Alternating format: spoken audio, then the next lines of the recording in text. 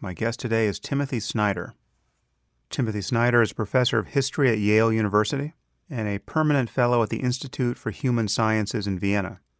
He received his doctorate from the University of Oxford, where he was a Marshall Scholar.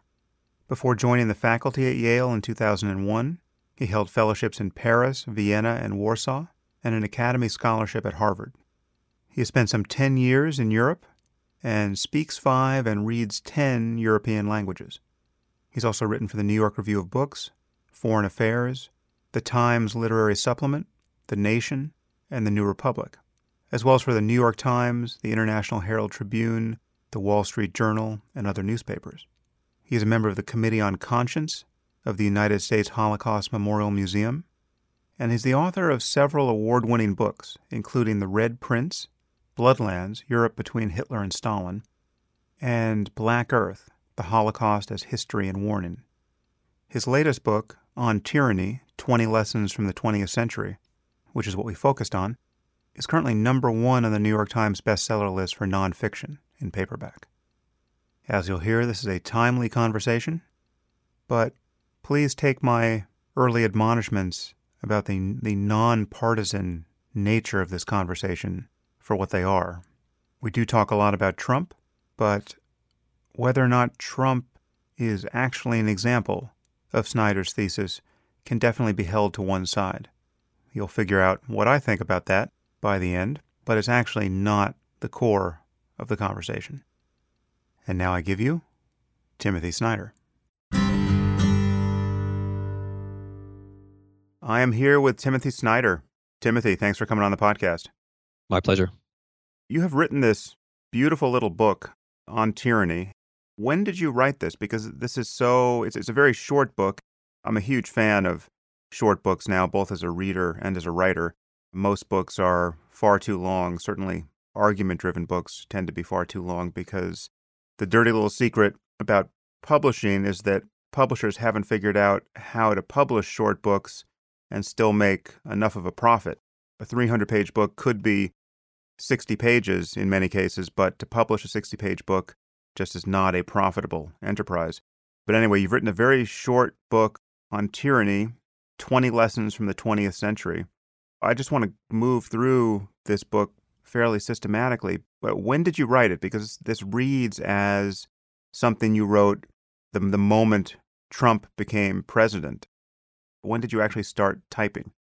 So I'm going to give you a slightly pompous historian's answer and maybe defend publishers a little bit too.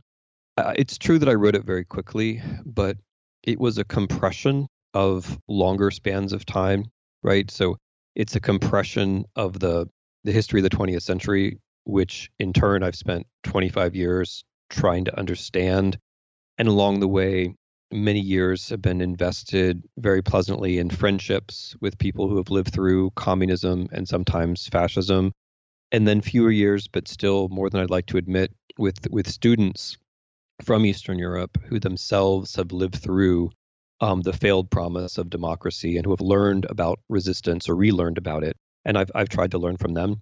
So yeah, I'll tell you when I wrote the book and how quickly I wrote the book, but it's as though all these layers of time are simultaneously present. I couldn't have just sat down and written the thing without all of that previous time weighing down on me. What I was trying to do was to convert all of that into a format that would be immediately useful. So yeah, I wrote the 20 lessons in a few hours after the election, and then the book I wrote in December in a few days. But in a way, like that itself demonstrates one of the points of the book, which is that we are in a critical moment where we don't have very much time, and so whatever was going to make a difference had to appear immediately at the very beginning.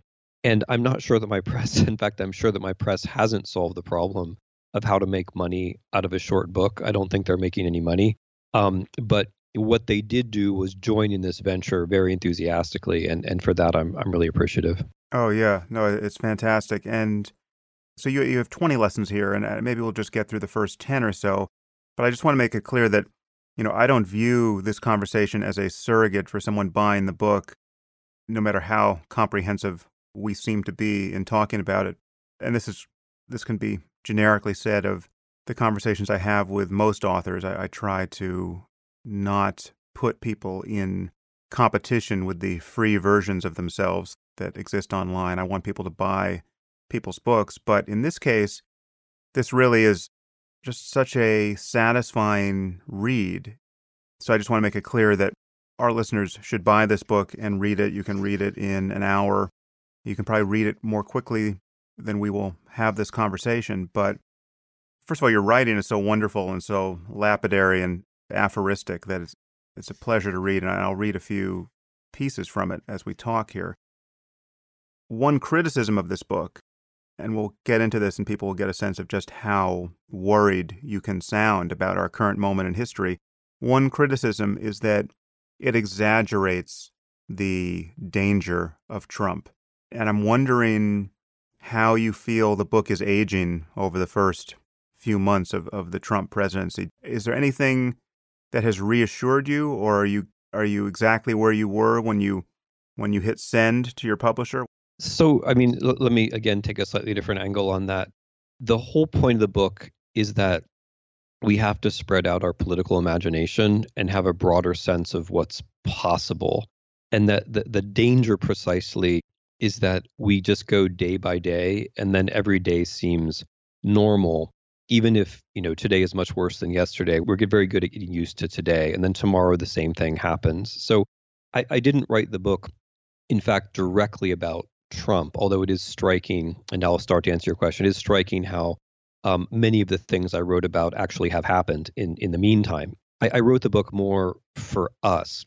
It was clear from 2016 that we were dealing with a candidate who didn't respect basic American institutions like the rule of law or democracy. It was clear that we were dealing with a man who was not tolerant, to put it very mildly, and who had a certain vision about how things should be run, which was not consistent with checks and balances or institutional constraints. It was clear that we had a man whose political heroes were foreign dictators who had precisely done away with the rule of law after being elected. So the question is not really so much Trump. The question is us. I mean, what happens in these situations is a person with the kind of character that he has, who finds himself in an institutional situation that constrains him, will push against those constraints. He can't really do anything else. That's who he is. And so the relevant question is more, can those constraints hold him? And even more to the point, what can we do to make sure those constraints hold him? That's what the book is really about. So, I mean, when I first posted the 20 lessons, there were a lot of people who thought that I was going overboard. But I have to say, as time has gone past, that has ceased to be a major reaction. And the more dominant reaction has been, how did you see this coming? And the simple answer is that history, doesn't repeat, but history gives you a much broader palette of what's possible. And the point of the book is not to go point by point and hit off particular things that Trump will do, so much as to prepare ourselves to do a whole bunch of different things which make an authoritarian regime change less likely. So, yeah, I mean, some things people have done, I've been reassured by. I've been reassured by lawyers filing briefs in advance. I've been reassured by the spontaneous protests at airports. I've been reassured by the marches. I've been reassured by the new non-governmental organizations that didn't exist before. I've been reassured by the civic mindedness and patriotism of some of our civil servants. I've been reassured by the investigative journalism, especially investigative print journalism at the Washington Post. But on the other side, we have plenty of people who don't see that there's a problem at all. We have plenty of people who are doing the normal human thing of just normalizing the situation and basically taking whatever they're given from day to day. So but my fundamental reaction about the notion that I'm exaggerating is Americans are super provincial. We don't really have a sense of what's possible because we've been lucky. We overestimate how much we deserve what we get, and we underestimate how we can just simply get unlucky. At the moment, we're unlucky, which means that at the moment more is demanded of us than would otherwise be the case. Yeah, I don't want people to get the wrong sense of the connection between your book and this current moment, because again, it does read not as narrowly focused on Trump, but you're talking about how democracies can fail and how people can not realize that they are being pulled by the tide of history in a very unlucky direction with great consequence. So we're going to get into this specifically now and talk about your points. Even if you were wrong about Trump, If Trump just has a stroke tomorrow and becomes magically the perfect president, the generic case still holds. If not Trump, then someone. And the election of Trump has proven to many of us, certainly all of us who are alarmed by it, that our system is vulnerable to a demagogue in a way that many of us haven't anticipated. And it's scary for me to imagine someone much more competent than Trump and much more ideological, much more nefarious, but who can find the loophole in our system the way Trump did and come to power. And so I don't want to give people the wrong sense that this is narrowly focused on Trump. And you handle it beautifully because you may mention his name once in here, but you generally just refer to the president, which I thought was very artful, and the book will age well. This is not a book that 5 years from now is going to read like a magazine article. I want to pick up on the point you just raised about how provincial Americans are. And you say here in the beginning, Americans today are no wiser than the Europeans who saw democracy yield to fascism, Nazism, or communism in the 20th century. And then you say, well, one advantage is that we might learn from their experience. Now is a good time to do so. Why are we so blinkered? Yeah, thank you for putting the question so baldly, because it's a really important one. If we're going to get out of this mess, we're going to have to notice some of our weaknesses. We've gotten into the habit of congratulating ourselves on our strengths, and this is a ritual that both Democrats and Republicans engage in their different ways. I think it was one of the weaknesses of Obama rhetoric, for example, that we were constantly got into the habit of telling ourselves how good we were at certain things. I think there are three things at play here. The first is the long-standing religious tradition of exceptionalism, the notion that Americans were escaping a world of evil into a pure world, which is, of course, ridiculous on a whole number of fronts, but it's there as a tradition. The second is the obvious fact that we are in many ways a world unto ourselves, and so people who work on American history rarely venture beyond American history. So it's a lot to expect that the American citizen could do better. And the third thing, and maybe the most relevant, is that in a move which I think is going to be remembered as one of metaphysical laziness, we decided after 1989 that history was over, and therefore we disarmed ourselves against the very threats which history ought to have been reminding us of, and we prevented ourselves from seeing some of the weaknesses in our own system. So after 1989, I mentioned 1989 because that's the year when communism came to an end, of course. After that, many of us got ourselves worked into various versions of a story whereby human nature would lead to a market, which would lead to democracy and enlightenment, which would lead to peace or something like that, which is basically a historical nonsense. I mean, there are more left-wing versions of this as well, but all of these theological stories are basically wrong. History is always going to be full of surprises and structural forces that we don't anticipate, and accidents. And the very fact of claiming that history is over is itself a historical choice. It's a historical choice to be ignorant, to forget the concepts which were once useful, and it's a historical choice to be vulnerable when threats start to seep up on you again. That's what's happened to us. That was part of the perfect storm of 2016, is that it happened a full generation after 1989. In a way, it's the payback for deciding that history was over. That's part of what happened. And you describe fascism and communism both as responses to globalization, and this antipathy for globalization obviously played an important role in the 2016 election. Talk about that a little bit. How is a recoil from the world responsible for these anti-democratic tendencies? Thanks for bringing that up, because that's an important part of the answer to some of your other really good questions. So if we just take a step back and think about globalization itself, that concept is a good example of how we're trapped in a present and have trouble seeing the past. The whole paradigm of globalization, as we've invented it for ourselves in the 21st century, assumes that it's something new. And when you assume that something is new, then you don't see that it has arc, you don't see that it has patterns, you don't learn where it might be going.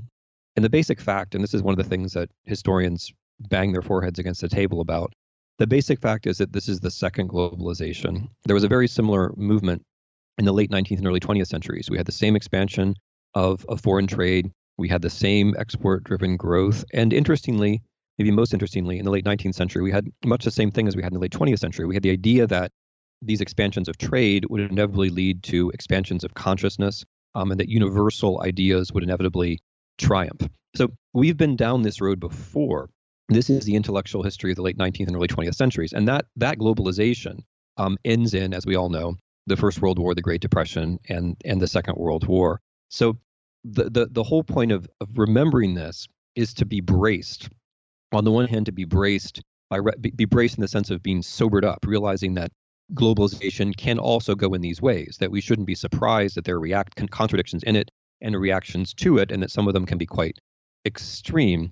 But it's also bracing in the sense that it reminds us that there are people who lived through this the first time around, who are perhaps not only more experienced than we are because they came out the other end of it, they survived, but more articulate and perhaps wiser than we are, and we can save a lot of time by drawing on what they left behind, which is the point of the book. But anyway, that's just all prologue to trying to answer your question. It's natural that globalization is going to bring, even if it brings an average improvement in some kind of abstract notion of well-being, like GDP per capita, that is going to also produce local or fractally local inequalities, and it's going to produce various kinds of resentments, because globalization also is the globalization of comparison. It means that people compare themselves to other people in ways that they hadn't done before, and can often subjectively feel themselves to be the victims, whether or not they are objectively. That's clearly happened in the United States in the 21st century. Something similar happened in the middle of Europe in the early 20th century. And in that environment, it's very easy then for clever politicians to come around and say, look, globalization is not complicated. It's actually simple. It's not a multi-vector challenge. It's actually a conspiracy. I will put a face on globalization for you. And the way that fascism and National Socialism worked was usually to put a Jewish face on globalization and to say, look, all these problems are not the result of an unhindered process which nobody controls completely, but they're actually a result of a particular conspiracy of a particular group. That's very powerful politically, because then you can get your hands on, figuratively and literally, you can get your hands on members of that group who are inside your country, and you can imagine that you're carrying out some kind of political change. So similarly, although in a minor key, if we think about the U.S. in the 21st century, if we think about the campaign, now the presidency of Donald Trump, you see basically the same reaction to globalization. The problem is not that the United States can't control everything. The problem is not that globalization is always going to be full of challenges which we need to actually face and try to address. The problem is not that we need to have state policy. No, says Mr. Trump. The problem is that globalization has a face. It has a Chinese face. It has a Mexican face. It has a Jewish face. And that is a familiar form of politics, because what that does is it relieves Mr. Trump and the government in general of any obligation of actually addressing the challenges of globalization. And instead it replaces that with a form of politics in which we are meant to just chase after the supposed members of these various groups. And while we do that, then we forget about what the government is supposed to be doing for us, namely making us more prosperous. So the attempt at a Muslim ban is terrible for Muslims, but it's not really about Muslims. It's about getting us into the habit of seeing Muslims as the source of our problems. The new denunciation office at Homeland Security, where you're supposed to call up a bureaucrat in Washington if you think you've been a victim of a crime by an undocumented migrant. That's not about the migrants. It's about getting you into the habit of denouncing your neighbors. It's about bringing in a new form of politics. So this is how anti-globalization politics works. It's you give up. You say we can't handle it. We don't have the strength to deal with this. We're gonna personalize it all, and that changes politics inside the country in ways that we're starting to see. Well, when you put it that way, when you say it's not about undocumented migrants, it's about ushering in a new kind of politics, right, where you have people informing on their neighbors. That seems to attribute some kind of nefarious intention or agency on the part of people who are currently in government. It's not a system working unconsciously in this direction. This is people, and correct me if I'm wrong, it sounds like you are alleging that people are having consciously undemocratic thoughts, whether we want to call them fascistic or some other flavor of edging toward tyranny. We can table that for a second. Yes, we do have people in the White House, such as Mr. Bannon, who are quite consciously ideological and think in far right traditions that are anti-democratic. We have a president of the United States who spent 2016 telling us that democracy is basically faked, which is one of the things that people say in the first stages of regime changes. When it comes to denunciation, I think people half understand what they're doing, and then when it happens, they take the next step, whether it's the administration or whether it's the citizens doing the denouncing. You cross a certain moral threshold when you do it, but if you denounce somebody, you get praised for doing it, and then maybe you get the first crack at their property or whatever might follow, and then a new cycle begins. So yes, I would say quite clearly there are people who do have what you're calling anti-democratic thoughts. Absolutely. Part of the whole point of history is to recognize that democracy is not automatic, and there are plenty of people who don't like it. But also there are these processes by which both civil servants and citizens get drawn in and then find themselves in a different moral place afterwards, even if they didn't completely understand what they were doing at the beginning. Yeah. Yeah. Okay. Well, I want to get directly into your book and into the lessons.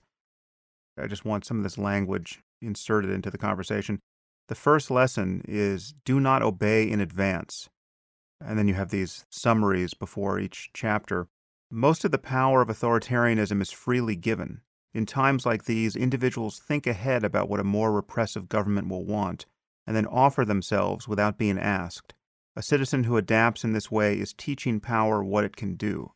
And then you talk about how the Nazis moved into Austria and how really the behavior of the Austrians, more or less unbidden, taught the Nazis how far they could go in victimizing the Jews. And just you seem to suggest that there was something to learn from how readily people acquiesced to this project. Yeah, so thank you. So that's lesson number one, don't obey in advance. And it's number one for a bunch of reasons. One, as you suggest, it is right at the core of what historians think we understand about authoritarian regime changes, Nazi Germany in particular, but also in general. Namely that at the very beginning, whether it's the takeover in Germany itself or whether it's the Anschluss in Austria, at the very beginning, authoritarian leaders require consent. This is a really important thought because when we think of authoritarians, we then think of villains, and then we think of supervillains, then we think of superpowers. We imagine these guys in uniforms who can just stride across the stage of history and do whatever they want. And maybe towards the end, something like that is true, but at the beginning, it's not. At the beginning, interestingly, people have, in a sense, more power than they do normally because they have the power to resist. The problem is that we don't usually realize that. The problem is that we tend, as human beings, to take new situations as normal and then to align ourselves with them. Our little needle compasses look for the new true north and align ourselves to it. We follow along, we drift. And most of the time that's appropriate, but sometimes it's an absolute disaster. So, historians generally agree about that, which is notable because historians, particularly historians of Nazi Germany, don't always agree about everything, to put it mildly. The other reason it's at the front of the book is that if you blow number one, then you can forget about the rest. Because if you can't don't obey in advance, which is harder than it sounds, if you can't do that, then the rest of them will become impossible because the rest of them will seem psychologically senseless to you. If you fail not to obey in advance, if instead you normalize and you drift, then the rest of it won't make any sense to you because you'll already be drifting. Things which would have seemed abnormal to an earlier version of you will start to seem normal now. The point to start doing anything will never seem to come. You'll keep saying tomorrow, tomorrow, tomorrow. In fact, you'll just be internally adjusting, and psychologically you become a different person. And then the final reason why that's lesson number one is political. If people don't take advantage of the moment they have in the first weeks, months, and maybe at the outside the first year, if you don't do anything then the system changes and the costs of resistance become much, much higher. So right now, like the little things that we do that would make a difference, like looking people in the eye, subscribing to newspapers, making small talk, founding a neighborhood organization, running for local office, protesting, having political conversations like the one you and I are having. At the moment, these things require just a tiny bit of courage, right? Not very much. But later, when these things start to become illegal or even dangerous, they require much more courage. So politically, you have to get out front and do these things, even if you're not sure exactly what you're holding off. You have to do these things at the beginning. So yeah, I mean, I bring up these examples, as you rightly say, 1938 in Austria, because they really powerfully convey this dynamic. Hitler did not know that he could absorb Austria in a few days. He did it because of the messages he got from below. Austrian Jews did not know they were in such a position of threat. They found out because of how people reacted to the arrival of German force. These actions that the population chooses or doesn't choose to take at the beginning are really crucial to authoritarianism. It means that we have power. It also means that we have responsibility. It means that you don't have the option of doing nothing. In America, in spring of 2017, if you're doing nothing, you're actually doing something. If you're doing nothing, you're helping a regime change come about.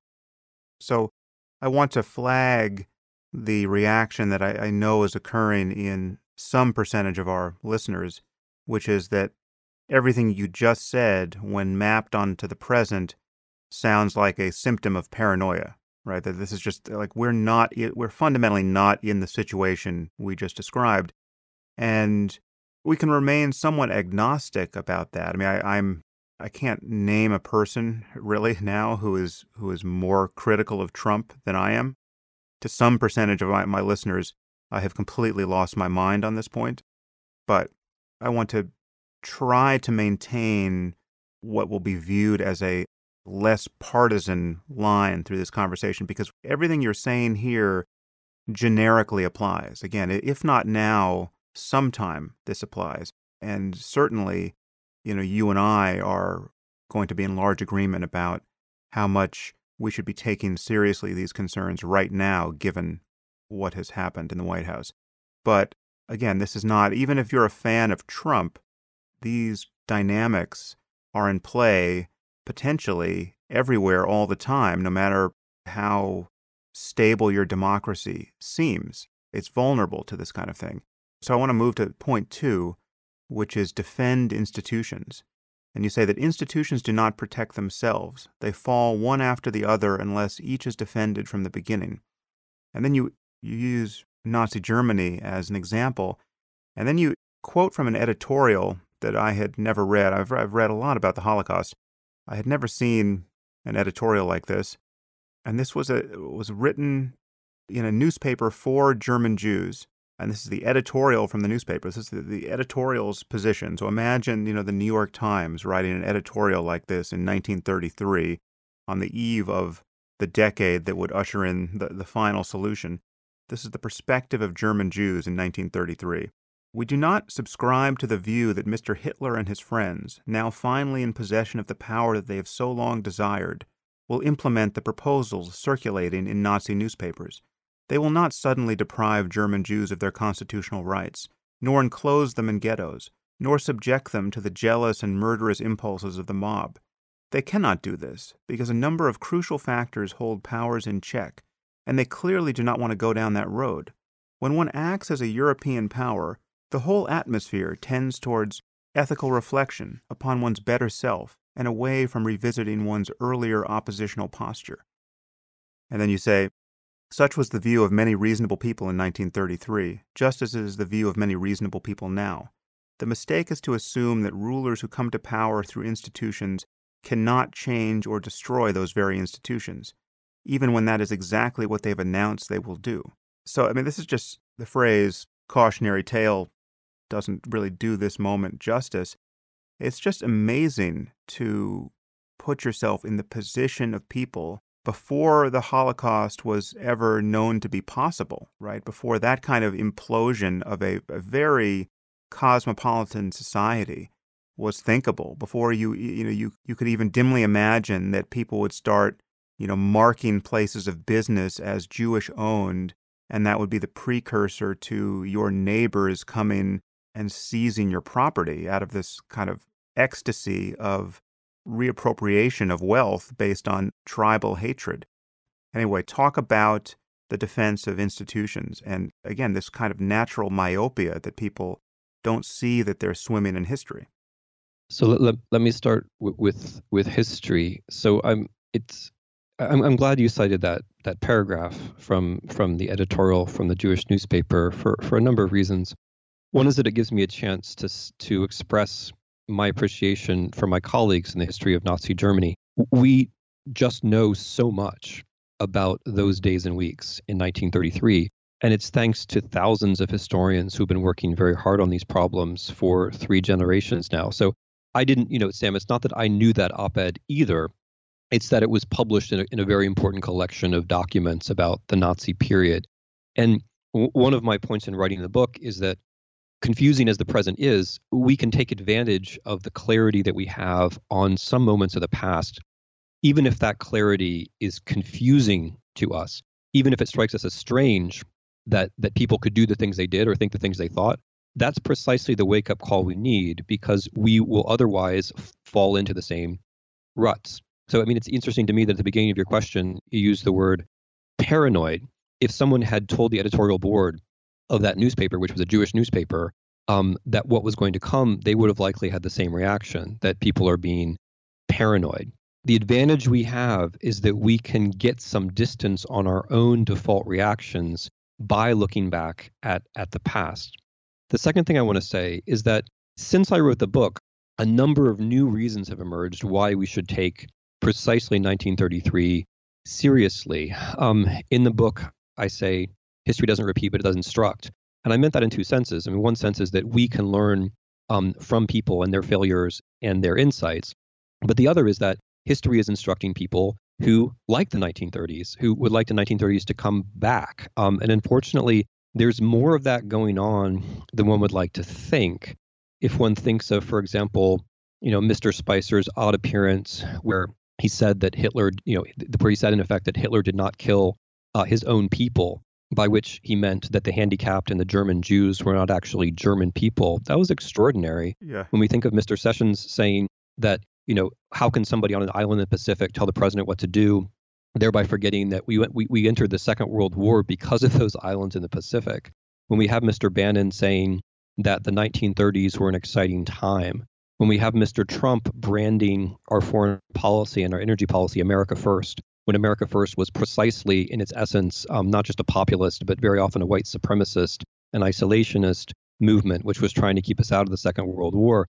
There are all kinds of references to the 1930s here, which are coming from the administration itself. The last thing I want to say is, because it's so striking, Sam, in your question, you said, imagine the New York Times in 1933 published an editorial like this. But they did. They did. I mean, one of the reasons why the Times and the Post are so much on their toes right now is that if you look back to how the New York Times covered both Nazi Germany and the Soviet Union in the 1930s, they did not cover themselves with glory. There was a huge amount of explaining and normalizing. In the case of both Stalin and Hitler, it's very striking. So it's not just that Germans or German Jews tended to normalize and not see the possibilities. Our newspapers did as well, and that's one more reason to be cautious. Anyway, this is all kind of like the atmosphere around your question. The technical part of the question is, why are institutions important? And the answer is that we need a plurality of them. And if we don't recognize that election of somebody with authoritarian propensities is a threat to those institutions, they will fall. Elections had an important part in Hitler's rise to power. If we look at the authoritarian regimes around today in the 21st century, in the majority of cases, there was also an election in the story somewhere. So elections don't necessarily bring about democracy. Unfortunately, if you elect a tyrant, that tyrant is going to push against the institutions and try to pick them off one by one. And we know from the playbook of 20th century authoritarianism, whether it's from the far right or the far left, that that's the way you go. You can't take power all at once. You have to pick off one thing at a time. Often it's journalism at the beginning. Often it's the high court at the beginning. But the point is that if you don't draw a line around the first institution, there's a tendency then for the dominoes to fall. You reminded me about that disastrous press conference with Sean Spicer delivering what I think is inadvertently one of the greatest comic masterpieces of all time, when he was talking about the Holocaust centers and just flubbing his answer as badly as any beauty pageant contestant has ever flubbed her answer to why she wants to be Miss America so that she can usher in world peace or whatever it is. It was brutal. In terms of the conduct of American media during the Holocaust, yeah, I'm aware of how bad we were and how short-sighted we were. I guess I was imagining, had Nazism taken hold here, and we heard the same thing from the New York Times at that point, just kind of mapping that case onto our own. There's this amazing document. I think it's Better Homes and Garden. Now you may correct me here. It's one of those home magazines from the 30s. It was like just a tour of Hitler's Eagle's Nest, I think, and it was just a pure puff piece of good PR for Hitler. It was well into the first years of the Thousand-Year Reich and just suggests our complete delusion at the time. And I'm sorry, I want to apologize to you and to our listeners a little bit. We're experiencing some Skype issues here with the latency. So, for instance, I cannot break in on you, and you really can't break in on me. It's a little odd. So I want to come back to now point number 3, which is beware the one-party state. The parties that remade states and suppressed rivals were not omnipotent from the start. They exploited a historic moment to make political life impossible for their opponents. Again, that's something that is a phenomenon that we can inch toward imperceptibly, I would imagine, where it's just the one party acquires more and more power and disallows more and more of what used to be the legitimate political norms of a multi-party system. How are we functioning with respect to that particular criteria now, in your view? Yeah, I mean, this is part of the confluence of things that came together in 2016. It's related to Mr. Trump, but it's also in a way distinct. So there's a story that Americans tell themselves, which is that we've had democracy for 200 years, right? And therefore we'll just keep having democracy. Whereas really, I mean, we've had democracy for a few decades since the Civil Rights Act. And in the last half of those few decades, we've been drifting away from democracy quite markedly, allowing unlimited money into politics so that, in effect, a couple of people with lots of money outside of a state can determine a state's elections is clearly not democratic. Gerrymandering, to take the example of Ohio, where I'm from, where if you're a member, if you vote for one party, your vote basically counts for half of what someone else's vote for the other party counts as. The Electoral College, where a voter from California has so much less weight than a voter from, let's say, Wyoming. And that's leaving aside the voter suppression laws, which are probably going to get worse. My point is that we were drifting away from democracy already. And Mr. Trump took advantage of that. I mean, obviously, in the simplest sense, he couldn't have won without the Electoral College. But in a more profound sense, the fact that people are quite rightly aware that there's too much money in politics means that he could pose as a friendly oligarch. He could say, well, everybody knows the system is corrupt, it's oligarchical, but I'm your oligarch, and Hillary Clinton is somebody else's oligarch. There are these mysterious, and this is where the global conspiracy comes in. There are mysterious people behind the curtain who are behind Mrs. Clinton, but I stand before you, me, myself, Donald Trump, I'm your oligarch. And of course, that wasn't true in many senses. I mean, it's not clear that Mr. Trump actually has that much money. It's also not true that there were no oligarchs behind him. There were, they just weren't American citizens. But he couldn't have ridden all of that without the basic problem of there being too much money in politics. And that's one of the issues. And another issue is the way that the game is now structured, so that Republicans tend to win, and that creates a problem even for themselves. So that the fact that 31 out of 50 state houses, I think, are Republican. The way that gerrymandering has become so surgically precise, it doesn't actually help Republicans in the long run, at least if they want to be a party in a two-party system, because it puts them in a position where they win, like this time, when they don't really have any ideas and they don't really have the policies which could help them. So, I mean, what are their policies now? Let's warm the environment. Let's poison the water. Let's poison the air. Let's take away health insurance from 25 million people. And let's give a lot of money to the rich. Okay. I mean, you can. It's fine if people support those policies. It's just a matter of fact that the majority of American voters don't. So the Republicans find themselves in this position of undeserved success. And then when they look out at 2018, what are they going to think exactly? And this becomes then a danger for democracy. When you have a party that controls all the levers of power, and that party doesn't really have a way of democratically legitimating itself, it starts to become tempting to do other kinds of things to stay in power. And this is, again, not about Republicans or about Democrats. It's about human nature.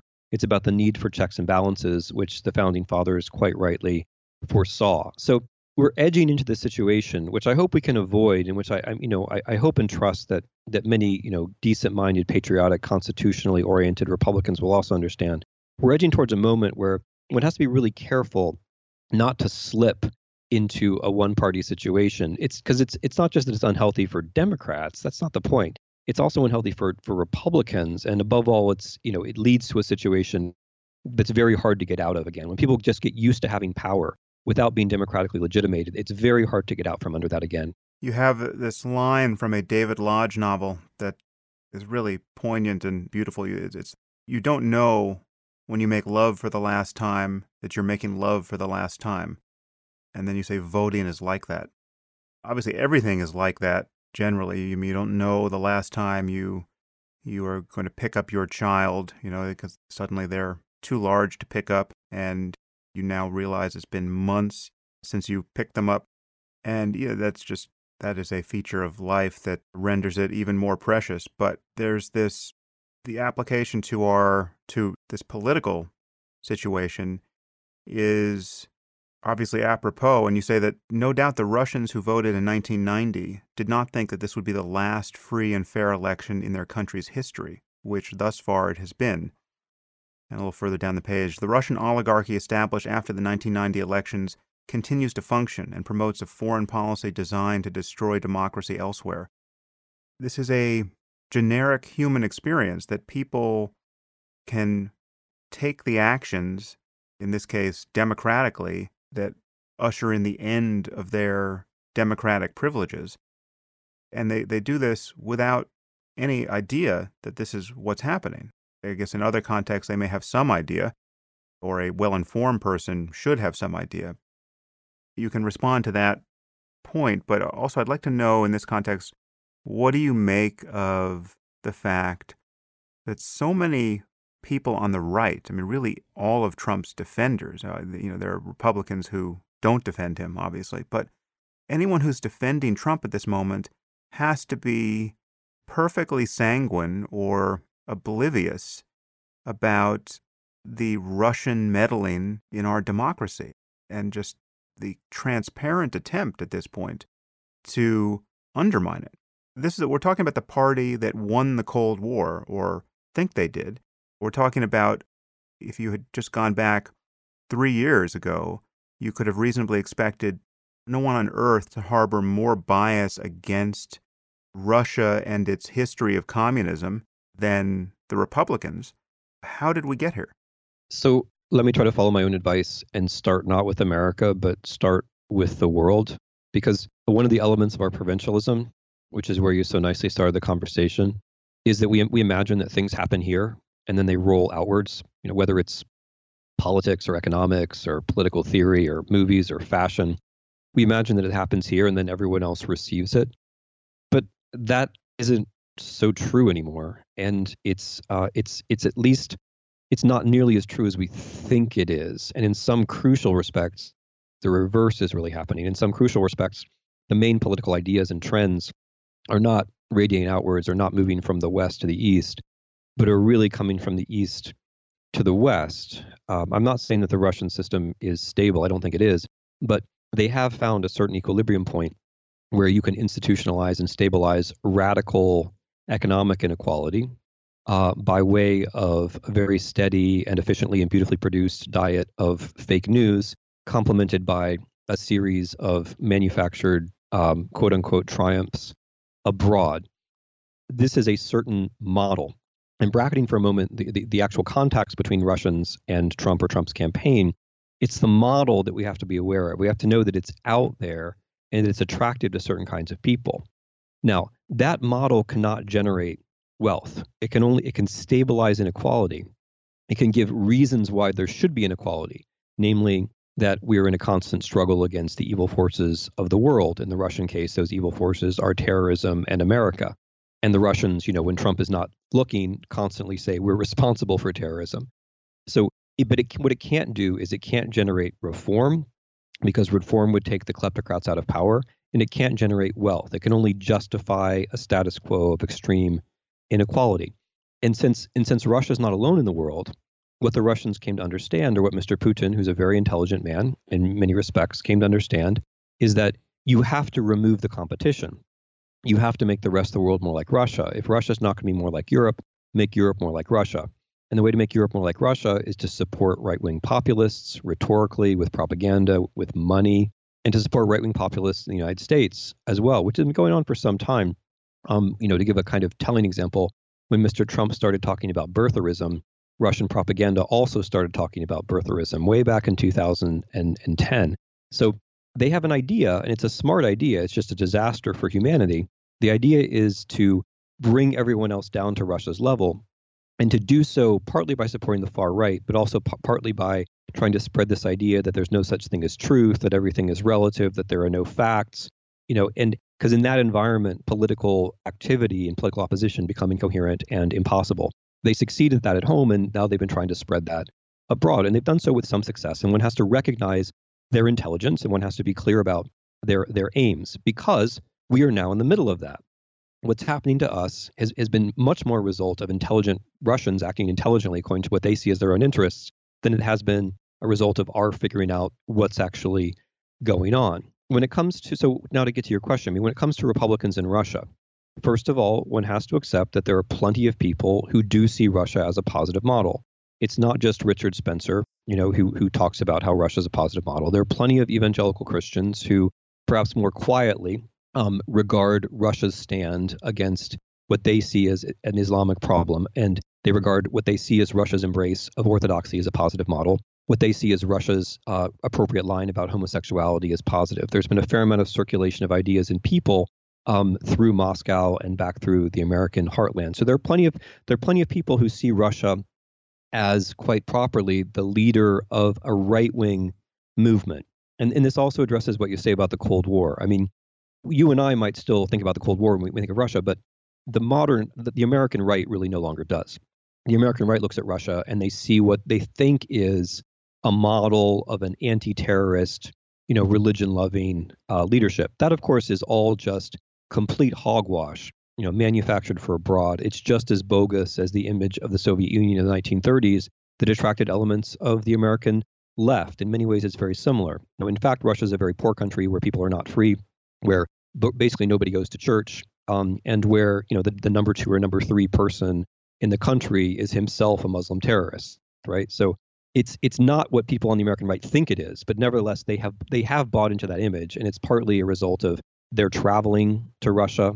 It's partly a result of Russian propaganda. So we have to accept that, in some sense, the people on the American right are correct. If you want if you want a kind of kleptocratic, extremely unequal, authoritarian, nominally, though not really, Christian regime, then they can see Russia as a positive model. That makes a certain kind of sense. Now, if that's not you, if you don't have those ideas and you still think the Russian meddling is not an issue, then there's some factual issues here. And so I think there are plenty of people who are Trump supporters or Republicans who think the Russia thing, or as Mr. Trump puts it, the Russia and Trump thing. If you think it's not real, I think that's probably an information siloing problem, because if you follow even the Russian press, which is where I started, I broke this story well over a year ago, writing from Russian sources, because it was quite clear from open Russian sources that the Russian political and media elites were siding with Mr. Trump.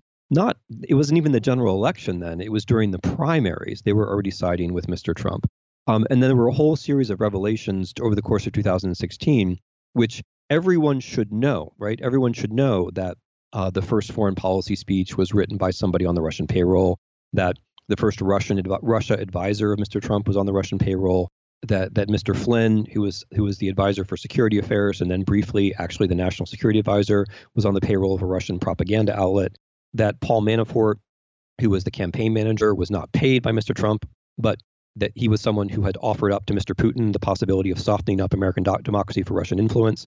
These are all things that are publicly known, right? It's also publicly known that Mr. Kushner had to lie about his contacts with Russia in order to get security clearance. It's publicly known that Mr. Sessions had to lie about his contacts with the Russians in order to, he perjured himself at his own confirmation hearings to become the most important law official in the land, which is just absurd and grotesque. These things are all publicly known. They're not denied. They're in the record. So I think there's also this question of the siloing off of information where people, some people think, okay, Russia connection, bad for Trump, therefore must be manufactured by his enemies. And that's a way of thinking which is dangerous and anti-democratic. I mean, if we're citizens, we all have to confront the facts as they are and welcome an investigation, because if there was no collusion, then fine, then everything, then okay, then there was no collusion. If there was collusion, it benefits us all to know about it. Yeah, well, the siloing of information is an enormous problem, which I've been speaking about more and more, and we'll get to it more because I want to talk about the hostility to facts, which is, I think it's your point 10, which is crucial and cuts through all of this. But the siloing of information is this enormous problem, which we're going to spend the rest of our lives grappling with. But of course, everyone who's just heard what you said about the current situation and about Russia's influence, who doesn't believe any of that, will just view what you said as a symptom of your own siloing. You've been taken in by fake news. You read the fake news of the Washington Post and the New York Times and whatever your Russian language sources are, and you have been bamboozled the way you are claiming other people are bamboozled by their echo chamber of Breitbart and Fox and all the rest. And that's a bit of a stalemate. Obviously, you and I, there's no parity between the two sides in our view. So we return that favor, and neither of us will lose sleep tonight wondering whether we're generally right to trust the Washington Post and the New York Times and the Atlantic more than our opponents or critics are generally right to trust Breitbart and Fox. But this siloing problem, this allegation of siloing goes both ways, and it does make these particular conversations almost impossible to have across the sides. Is there anything you want to say about that? Yeah, there's something really basic I want to say about that. It has to do with whether we actually accept facts or not. It's one thing to say, I know fact A and you know fact B. It's another thing when your leaders are trying to teach you to be suspicious of facts as such, which is, I'm afraid, where we are now. So when Ms. Conway tells us that we have alternative facts, or when the president says that journalists are the enemies of the people, when Mr. Bandon says that the journalists are an opposition party, what we have is not one set of facts and another set of facts which can mutually enrich. What we have are people who are actually trying to instruct Americans to be ignorant in a committed way. And that's the language of authoritarianism, and we should just face that that's the way authoritarianism works. And authoritarianism is attractive for that reason. It's more comfortable to hear the things that you want to hear over and over. Now, I mean, Keynes put it very nicely. When the facts change, I change my mind. What do you do, sir? That's my view too. My views about Russia and Trump could be changed by a preponderance of evidence on the other side. Thus far, there is no such evidence, and we keep the evidence that we have, including right down to the fact that the president keeps trying to cancel the investigation. Which is, in my view, basically a confession. I mean, let's face it, if we saw an individual behave that way in some other sphere of life, we'd say, wow, that person is clearly guilty. But if the facts change, I'm happy to change my mind. And it seems to me that that's the basic issue. Are we actually open to facts? Can we actually change our minds? So, that's where I stand. If there's a lot of evidence on the other side, I will change my mind. It happens to be the case that I do read Russian and I do read Ukrainian. And I know a lot of people, who are fairly close to these events personally. I spent time in the countries. I've watched these things unfold. The name Paul Manafort has been familiar to me for a very long time. The whole cast of characters who are now appearing in American news are people that I've been reading about for, years or even decades. So I think I have some sense of the larger patterns. I think I'm pretty well informed, but I'm happy to yield to someone who's better informed. And above all, what I want is an investigation. So, I mean, if you don't want an investigation, why not? It seems like no harm can come of the investigation. If Mr. Trump is innocent, then, if Mueller produces a wonderful investigation which shows that Mr. Trump is innocent, that's fine. That means all we have is a big intelligence problem because a foreign power was able to intervene in our elections. But If he produces facts in the other direction that show that Mr. Trump is guilty, then I think we all should all be willing to recognize that. But if you're hostile to an investigation, then for me, I mean, the question is why? The whole point of investigating is to figure things out. Yeah, well, I would extend that to why not release Trump's tax returns? I'm pretty sure I know why Trump doesn't want to release them, but because, as you say, he was almost certainly not as wealthy as he claimed and was probably largely indebted to the Russians, neither of which is a crime, but all of that's politically inconvenient. But the question is, why would a defender of Trump actually not want him to release his tax returns? If you think he's not this con man of a sort that we've scarcely ever seen, who's lying about everything, why wouldn't you, then what's the harm in having him release his tax returns? The burden is on you to explain why you think that would be a bad idea when every candidate in recent decades has done that. I think we should just jump to lesson 10 here, because it's of a piece with what you just said, and then I'll go back and touch lesson 4. But lesson 10 is believe in truth. To abandon facts is to abandon freedom. If nothing is true, then no one can criticize power, because there is no basis upon which to do so. If nothing is true, then all is spectacle. The biggest wallet pays for the most blinding lights. That's really what has been so animating to me and infuriating more than anything else, has been this assault on truth, this eroding of the norms of civil conversation, where when something is as plain as day, you're forced to acknowledge it. You're forced to acknowledge it by the press. There's personal shame associated with failing to acknowledge it. There are reputational costs. No one listens to you ever again if you're sufficiently out of register with what is true and deny it. We seem to have crossed over into some new place where someone like Kellyanne Conway or, Sean Spicer can endlessly get on television and confabulate.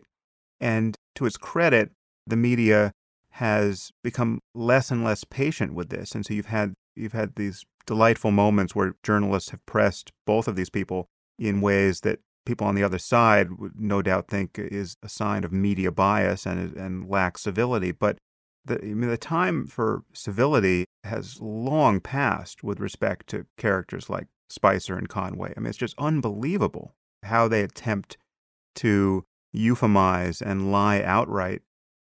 So let's talk about this. I'm just going to read a little bit more of your language here. You submit to tyranny when you renounce the difference between what you want to hear and what is actually the case.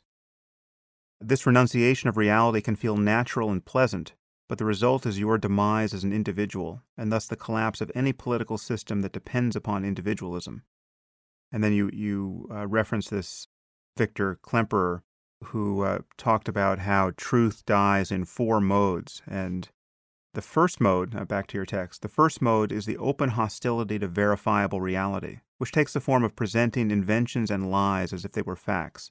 The president does this at a high rate and at a fast pace. One attempt during the 2016 campaign to track his utterances found that 78% of his factual claims were false.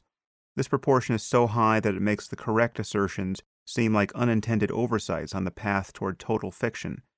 Demeaning the world as it is begins the creation of a fictional counterworld. So the assault on truth, I think, is more fundamental to authoritarian regime change than we sometimes realize. And that's because if we do read histories of communism or histories of fascism, the words we're reading are produced by historians who naturally are functioning in a kind of reasonable factual mode. And it's very hard to recall the poetry, the magic of the ideology as it functioned in the time. And that's why in my book, I'm very careful to cite people who experienced National Socialism or fascism or communism and their own recollection of their own contemporaneous experience of propaganda, so that we have a sense of how people are vulnerable and how the propaganda works. Propaganda isn't just, it's not just a kind of muddling of reality or meddling in reality. Propaganda basically works by trying to replace our own individual apprehension of facts with something else. So the fascists said, it's not what you think or you feel or you think you know that's important. The only truth is whether or not you feel subjectively, spiritually part of a larger national community. And if you do, wonderful. And if you don't, then you're an enemy. And the communists said the only truth is the vision of the beautiful utopian socialist future. Therefore, what seems to be happening today is not important. Today is only important insofar as it leads to that future. Therefore, it's not only justified, but actually required that we lie about things happening today because that's going to help us get to that future. The difference in the 21st century is that the people who are trying to bring about authoritarian regime changes don't have the same kinds of grand visions. Their attack on truth is entirely negative, but nevertheless, it's really effective. And what I'm about to describe has happened in Russia, and it's happening in the U.S. We're all vulnerable to it. First step is what Mr. Trump did in 2016, and you've already described it. You fill the public sphere with things that aren't true, and you contradict yourself all the time, not just for your own convenience, but because you're going after the notion of truthful discussion. Then step two, you blame the people who are actually responsible for factuality. You call the journalists enemies or opponents. You talk about how you're going to discipline them, crack down on them, and so on. You blame everything on them. And then the third step, if you win, is that then nobody knows what truth is anymore. Nobody trusts the authority of journalists, and you yourself end up having a monopoly, or at least the strongest position in the manufacture of the symbols of the day. That's that's clearly what they're up to, and I think it's probably more central and more important than we generally realize. Because no one can say where we're going, but we can say what democracy requires. Democracy requires the rule of law. The rule of law requires trust, and trust requires that we all think that there are facts out there. If you can do away with that belief that there are facts out there, then you've gone straight to the heart of the matter, and you've destroyed democracy. That's the cheap and easy way to do it. And that's what the 21st century authoritarians have discovered, and that's the process which is underway before our eyes. Now I'm just jumping around with impunity here because what you just said connects to the 9th lesson, which is be kind to our language. Avoid pronouncing the phrases everyone else does. Think up your own way of speaking, even if only to convey the thing you think everyone is saying. Make an effort to separate yourself from the internet. Read books. And you say something very relevant in that chapter to the way the press has, inadvertently or not, normalized Trump. So you say, politicians in our times feed their cliches to television, where even those who wish to disagree repeat them.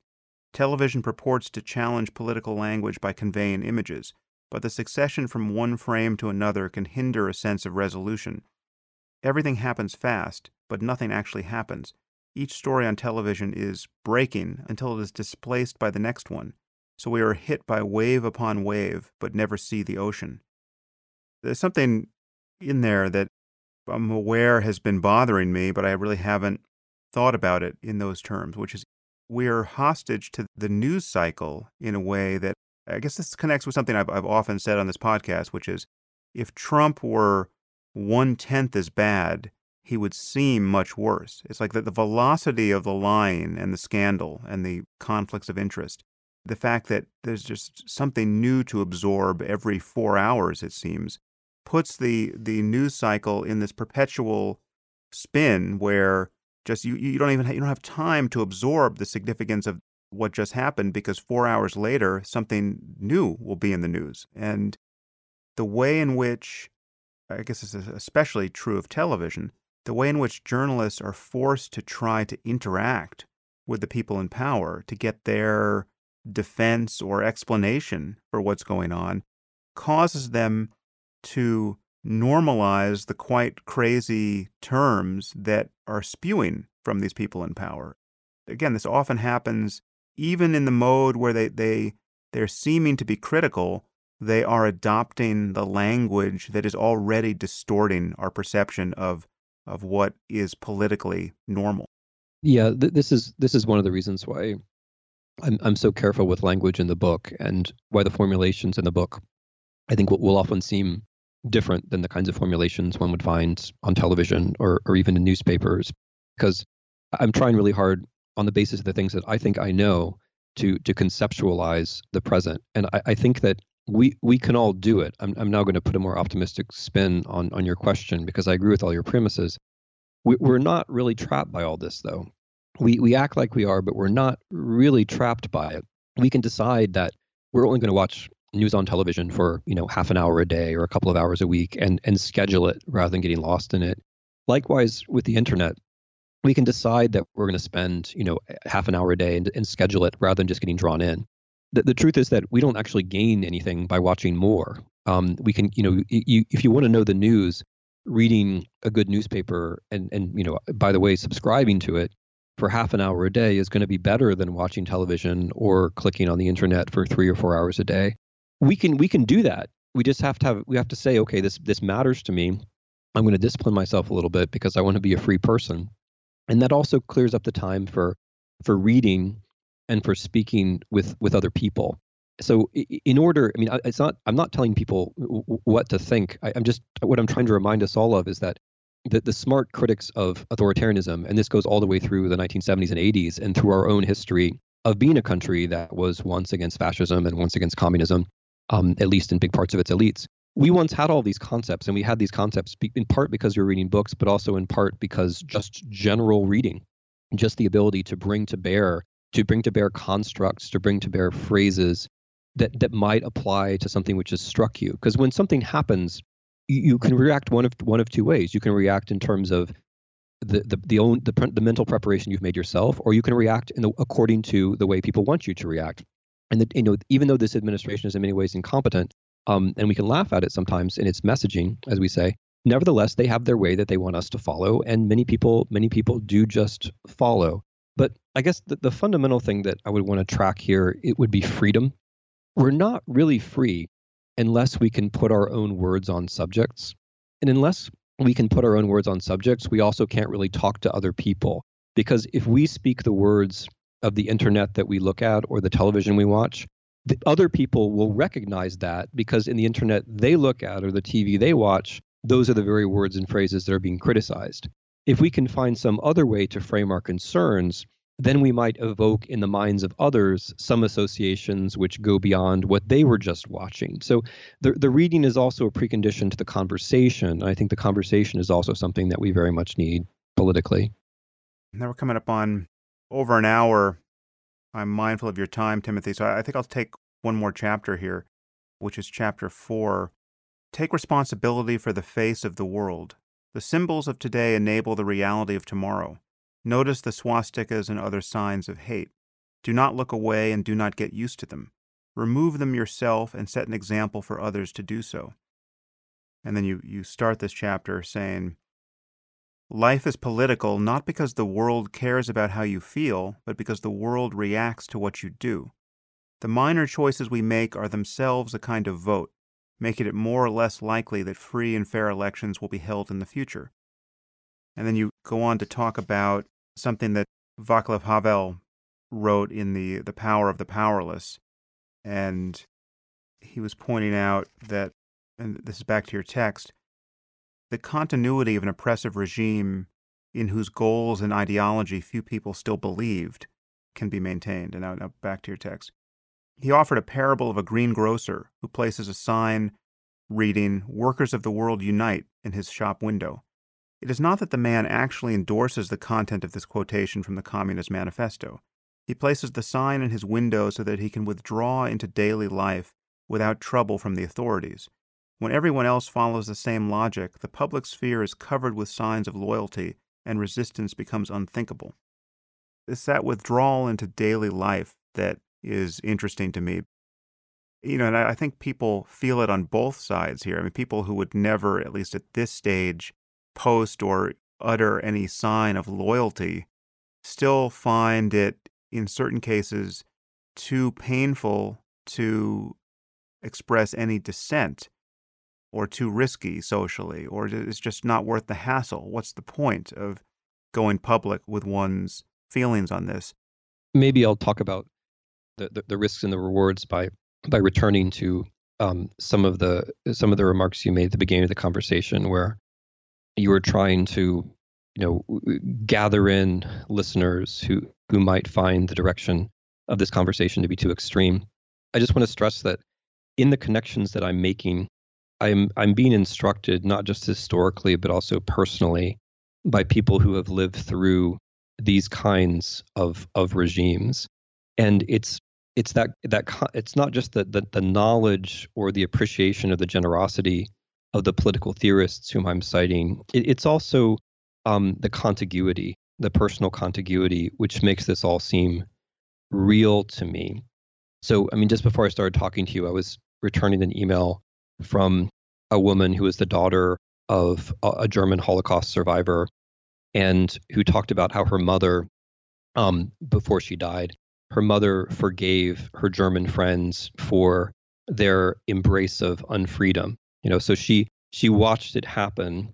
She fled as a girl. Her family fled. She survived, but she remembered this process.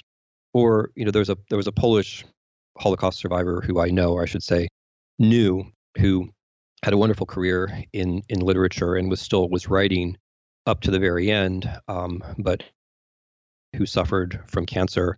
And when Trump won, decided to no longer treat the cancer. In other words, she decided to die. She didn't want to see it happen.